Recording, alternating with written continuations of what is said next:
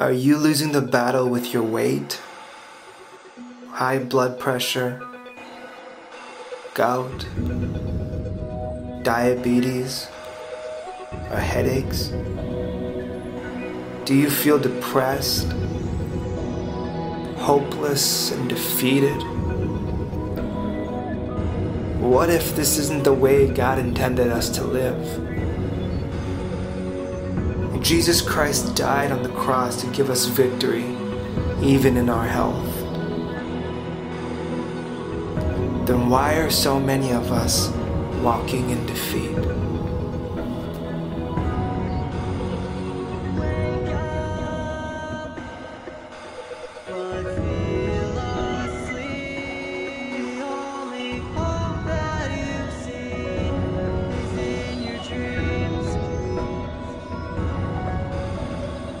So what does victory in health look like for us? This is the last topic of our healthy series that we've been doing this summer. And I thought we'd finish up with looking at this idea of victory. So for me, these days I have kind of a little bit of a mix of victory and defeat. Earlier this year, I ran the Rome Marathon, which was a pretty huge accomplishment for me. I thought my marathoning days were over, so there's that. That is not photoshopped.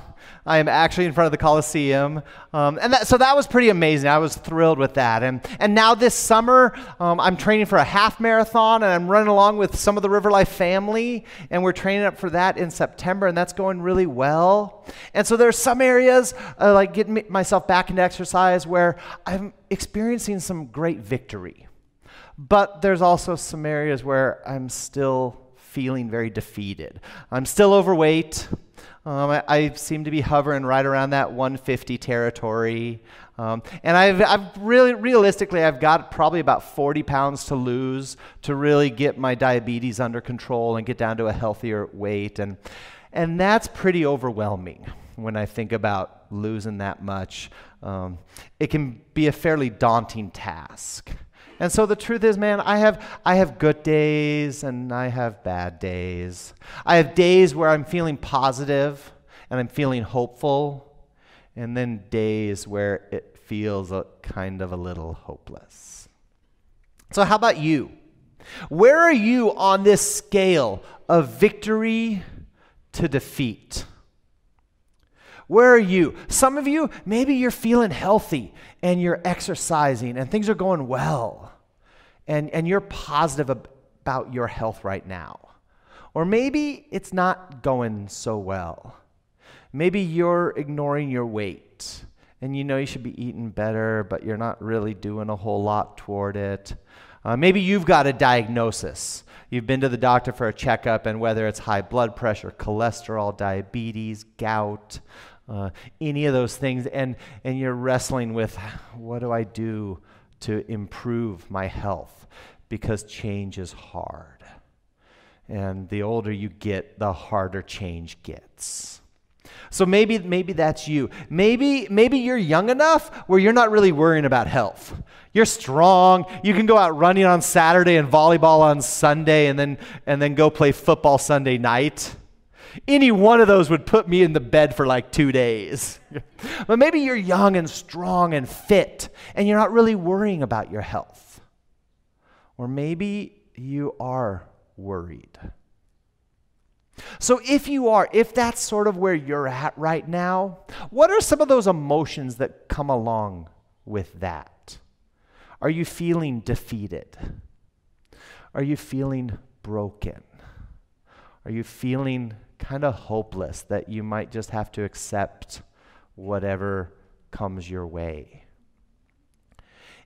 But like the video said, what if this isn't the way God intended us to live? What if this isn't the way God intended me to live? Is it possible for us to actually have victory in our health? And if it is, how do we get it? How do we get that victory when it seems so elusive and it seems so difficult and it seems so many of us seem to be on the defeat side of the scale? Well, thankfully, we aren't the only ones in history to be losing a battle we should be winning. The Israelites dealt with this exact same thing.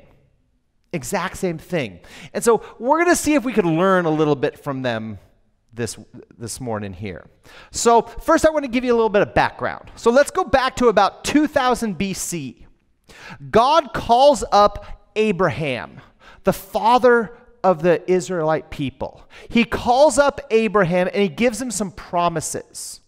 He promises Abraham that he will have descendants. He promises Abraham that he will have land. And he promises Abraham that he will have divine protection. But there's a catch. And that catch is obedience. That Abraham and his family and his descendants to come would have to obey God. Go where God tells them to go and do what God tells them to do. That was the catch to all of those promises.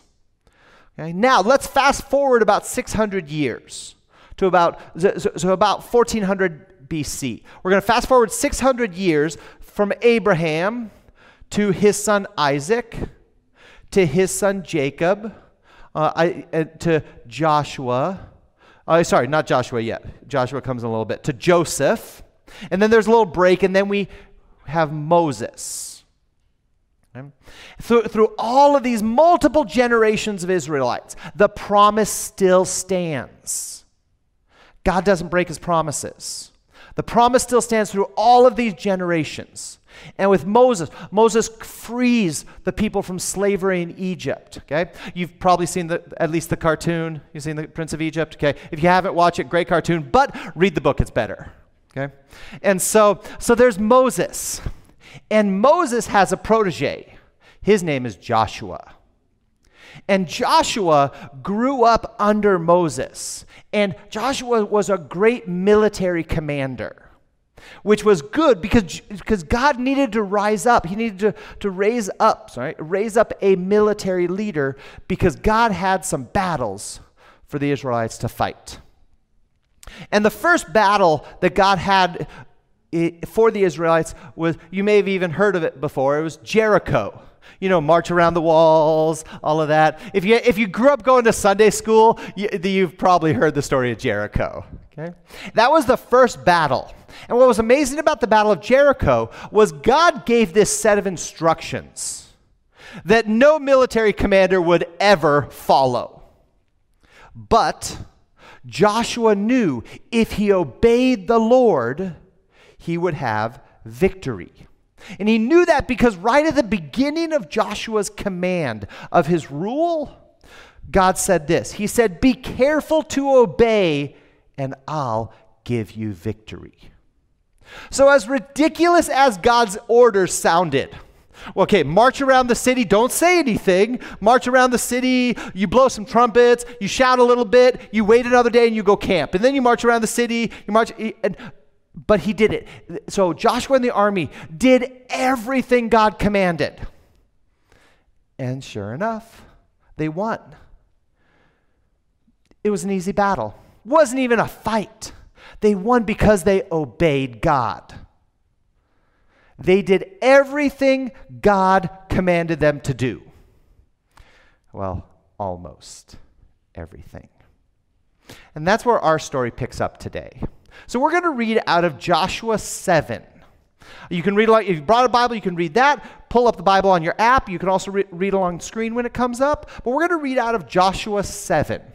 And after Jericho, the next city that the Israelites were to conquer was a city named Ai.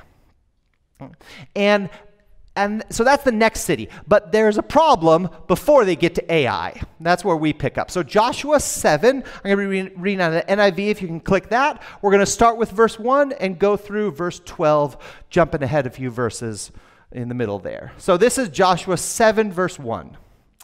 But the Israelites were unfaithful in regard to the devoted things. Achan, son of Carmi, son of Zimri, the son of Zerah, of the tribe of Judah, took some of them. Dun, dun, dun. Okay? So the Lord's anger burned against Israel. You see, God commanded Joshua and the Israelite armies, all of the people, to destroy everything in Jerusalem. In Jericho. Destroy everything. Kill everybody. And destroy, burn, and torch everything except the most valuable stuff. The best stuff of the city, they were commanded to take that. That's like the gold and the silver and the best cloths and the newest Jordans and the newest iPhone 8. It isn't even out yet. They had to save all of that stuff. Okay? They had to take all of the best material and take it into the Lord's treasury, and it would become sacred objects. That's what that phrase, devoted things, means. They were the sacred objects of God. And they took what they thought was all of the devoted things. But Achan pocketed some of it. He's like, okay, tucked it in his little cloak there. So that's how you could remember his name, because he was aching to get his hands on that gold. You're welcome. You're welcome. Okay. So he took some of the gold. He blatantly disobeyed God. The good stuff looked too good to him. So let's continue.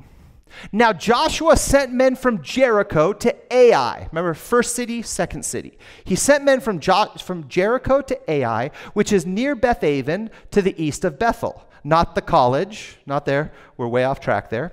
To the east of Bethel, and told them, go up and spy out the region. So they're doing a little reconnaissance there. So the men went up and spied out Ai. When they returned to Joshua, they said, not all the army will have to go up against Ai. Send 3,000 men. Send 3,000 men to take it, and do not weary the whole army, for only a few people live there. So about 3,000 went up, but they got routed by the men of Ai. Okay? That means they got crushed by this small little town. Okay, let's continue. So they chased the Israelites from the city gate. This is the Aeonians, whatever you would call people from Ai. The Ai folks chased the Israelites from the city gate as far as the stone quarries and struck them down on the slopes. At this, the hearts of the people melted in fear and became like water. So they get crushed. They lose a battle that the spies, the recon crew, said that it should be easy to win. And they lose it. And they were scared. The Israelites had a great army, one of the strongest armies around. They had a great army, but they were scared. They tucked tail and ran because they were scared of this little dinky town called Ai. They might have given up hope, but they were certainly feeling defeated. Let's continue. Then Joshua tore his clothes. I won't actually do that, okay, for the safety of all of you, okay? Then Joshua tore his clothes and fell face down to the ground before the ark of the Lord. That's God's presence. That's where Moses' tablets were in the ark. That was God's presence right there. He fell down to face down on the ground before the ark of the Lord, remaining there till evening.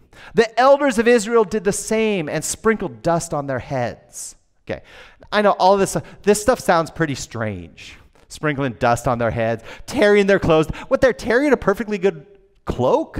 Why would you do that? Okay, but all of these were very normal things back then. These were signs of grief. These were signs of distress. So it's kind of like going to a Hmong funeral and you see some of the aunties and stuff up front and they're wailing really loudly and it just echoes through the whole funeral, okay? Like to most white people, that seems really strange. But if you go enough to be like, oh, that's just par for the course. That's kind of normal. So this was their expressions of grief. It was things like tearing their clothes, putting dust on their heads. And that demonstrated how broken Joshua and the leaders were over what had happened. And then Joshua cries out to God. He cries out. He basically says, what happened, God? What happened? Why would you do this to us? What went wrong? In a sense, you could hear him asking, why are we walking in defeat when you promised to give us victory? Well, here's God's answer. So we're going to jump ahead a few verses of that prayer. But that's kind of the gist of it is, what happened, God? Why would you do this? And here's God's answer. The Lord said to Joshua, stand up. What are you doing down on your face? Israel has sinned. They have violated my covenant, my promise. They have violated my covenant, which I commanded them to keep. They have taken some of the devoted things. They have stolen and they have lied. They have put them with their own possessions. That is why the Israelites cannot stand against their enemies. They turn their backs and run because they have been made liable to destruction. I will not be with you anymore unless you destroy whatever among you is devoted to destruction. That's a pretty harsh word. Have you ever thought that God could actually say, I will not be with you until you clean up that sin? That's pretty heavy. So they were defeated by Achan's sin. It wasn't their military strategy. It wasn't the size of their armies, the number of chariots, their strength. No, none of that. They were the vastly superior army, but they were defeated by one man's sin. He disobeyed God, and the Israelites were beaten. And God's blessing came with obedience, and it means God withdrew his blessing because of disobedience. So they had to get rid of the sin. So through a process of kind of going through clan by clan and family by family, God revealed to them that it was Achan. And they had to cleanse the people. So they executed him. By God's command, they killed Achan. They killed his family. They burned his stuff. They obliterated him from the presence of the community. And then they took those things that were supposed to be devoted things. They were supposed to be sacred. They were supposed to belong to God. They took them out of Achan's tent, and they brought them back to the treasury of the Lord. Disobedience always has a price tag. And it's a pretty hefty price to pay. Don't ever think you can get away with disobeying God without any impact on you, your family, your kids, your friends, your church.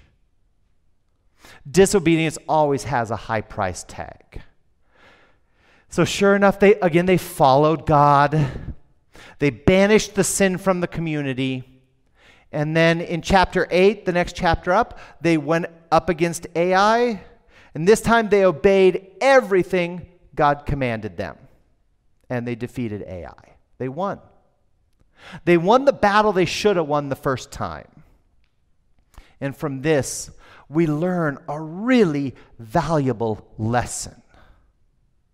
Victory comes in the footsteps of obedience. Let me say that again. Victory comes in the footsteps of obedience. One reason that I love this story is the message is very clear. Sometimes the Old Testament can be tough. We can just acknowledge that. Sometimes Old Testament stories can be difficult. This one is not difficult. It's very, very clear. The Israelites disobeyed, they were defeated. They obeyed, and they won. They were victorious. And that is because victory comes in the footsteps of obedience. But they didn't see it at first. That's not how they saw victory. They saw victory in terms of work, of numbers, horses and chariots and swords and shields and all of that. But they learned a valuable lesson. Victory comes in the footsteps of obedience. God had to redirect their attention. It's actually one of my favorite lines out of this period in Israel's history. Is there's Joshua on the ground praying all day. And God says, "Get up. What are you doing on your face? You're dealing with the wrong issue. Go deal with the right issue." And when they did, they won. They experienced God's promise of divine protection and victory. So if that's true, why are so many of us, myself included, experiencing far more defeat in their health than victory? Why are we not experiencing the victory that God promises those who follow him? Well, we might be asking the wrong question. We might be doing the wrong thing. God might want to be saying to us, stand up and deal with the sin in your life. So when I think about Achan and I think about us and I think about me, I see two big areas where we can kind of lose sight of the right way to think about victory versus defeat. First are kind of what I'm going to call big obvious sins. Big obvious sins, okay? These are the things that the Bible clearly and without question talks about. These are the stuff that even non-Christians know Christians shouldn't be doing. Right? Lying. You're lying to save face. You're lying to make yourself look a little better. Or pride and selfishness. You put yourself first. You talk about yourself a lot. You sort of demand your own way in your marriages, with your parents. Or being really critical and judgmental. Judging what people say, whether they're Christian enough or not Christian enough or too Christian. You start judging what people say, what they wear, what they do. And honestly, this list of things that are really obvious in the Bible, this could go on and on. Greed, jealousy, lust, anger, cheating, laziness, drunkenness, all of those are directly taught against. And chances are, some of us have some big obvious sins in our life that we are not dealing with right now. We've stolen some of the devoted things and we've stashed them in our tent. And maybe we don't think anything's going to happen, but it's only a matter of time. So first is we've got to clean up. We've got to deal with our big obvious sins. So I ask you, what is one big obvious sin in your life? Something that you know without a doubt the Bible teaches against. Something you know without a doubt that God does not want in your life, in your family, in your work. So first, what's a big obvious sin in your life? Okay. Second, the second one is behaviors that we know are harmful to our health. Behaviors that we know are harmful to our health. Now, this is a different class of thing. These aren't necessarily sins, but they're things we're doing that we know are hurting our health. Okay?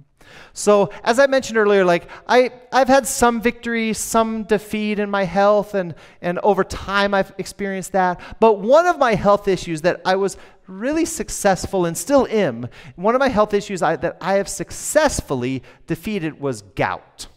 So about 5 years ago, I woke up one morning with a crazy pain in my ankle. Like someone had snuck into my room and broke my ankle in the middle of the night. Like I couldn't stand on it. It was so painful. And if any of you have gout, you know exactly what I'm doing. Maybe it's your big toe, maybe it's somewhere else, but for me, it was my ankle. I went into the doctor and they ran all kinds of tests and they didn't catch the gout at first, but eventually they did.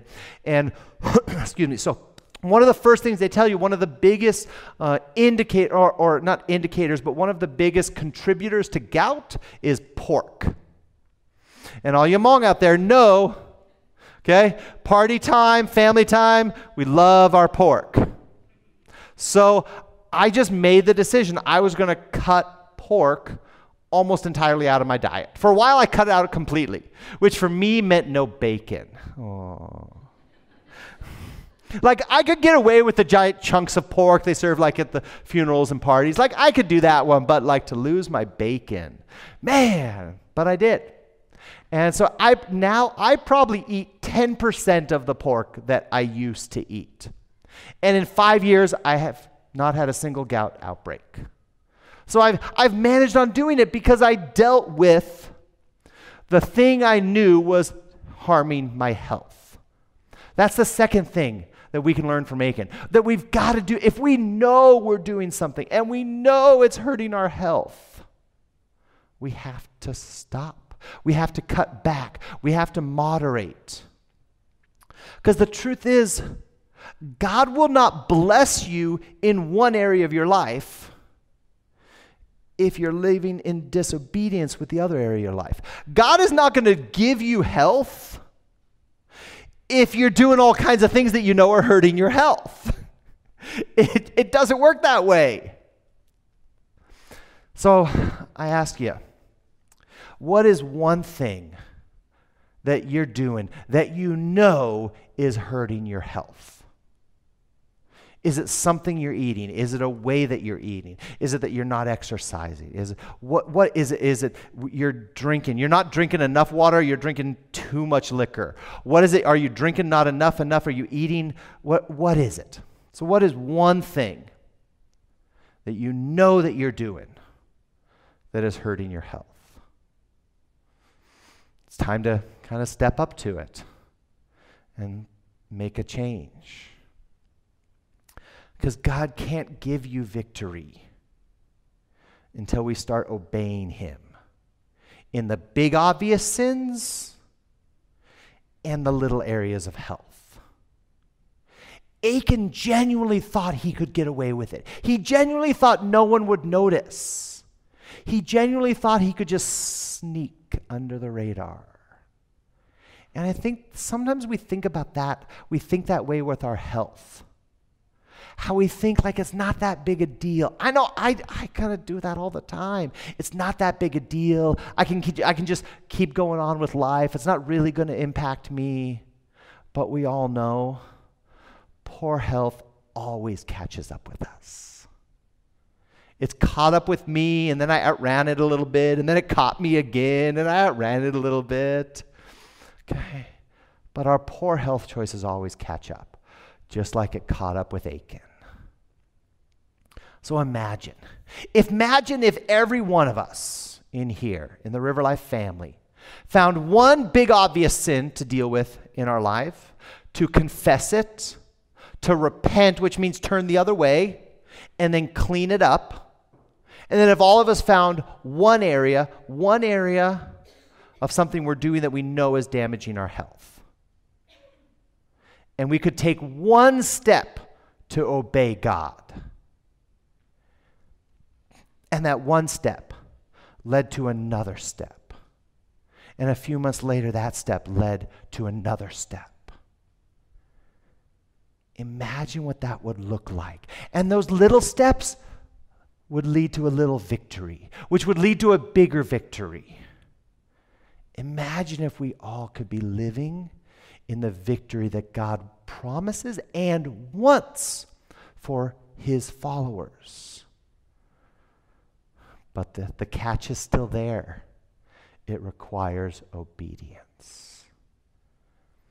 So instead of us as a group of people walking in defeat, imagine us together, walking in victory, one step at a time, one act of obedience at a time, one difficult thing at a time. And now we get to live out the promises of God. And now we can praise God and we can thank God for what He's doing in our lives and transforming us in a way we as individuals and we as a church never thought He could do. But He can. But it takes your obedience, it takes my obedience to receive that incredible promise of divine victory.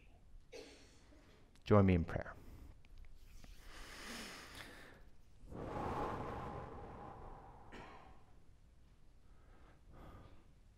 God, we recognize the same promise that you gave to Abraham is the same promise you give to us. Divine protection, victory. But we also recognize, and I confess on behalf of River Life and on behalf of me, Lord, I confess our disobedience to you. Lord, give us hearts to turn to you. Lord, give us the will to confess to you, to confess to one another, to repent, to turn away in concrete ways from our sins. God, to make the hard decisions to clean it up, get ourselves out of the places and the things and the relationships that are pulling us away from you and pulling us away from your blessing. So help us, Lord. We need your help because we can't do it. We run our lives into a ditch. But with you, you want to give us great victory. God, and I thank you for Jesus Christ, the one who provided the death so that we can receive that victory. We can receive that forgiveness. We can receive that restoration in relationship with you. God, I thank you that you love us, not for anything that we do, but exactly for who we are, your creation. I pray all this in Jesus' name. Amen.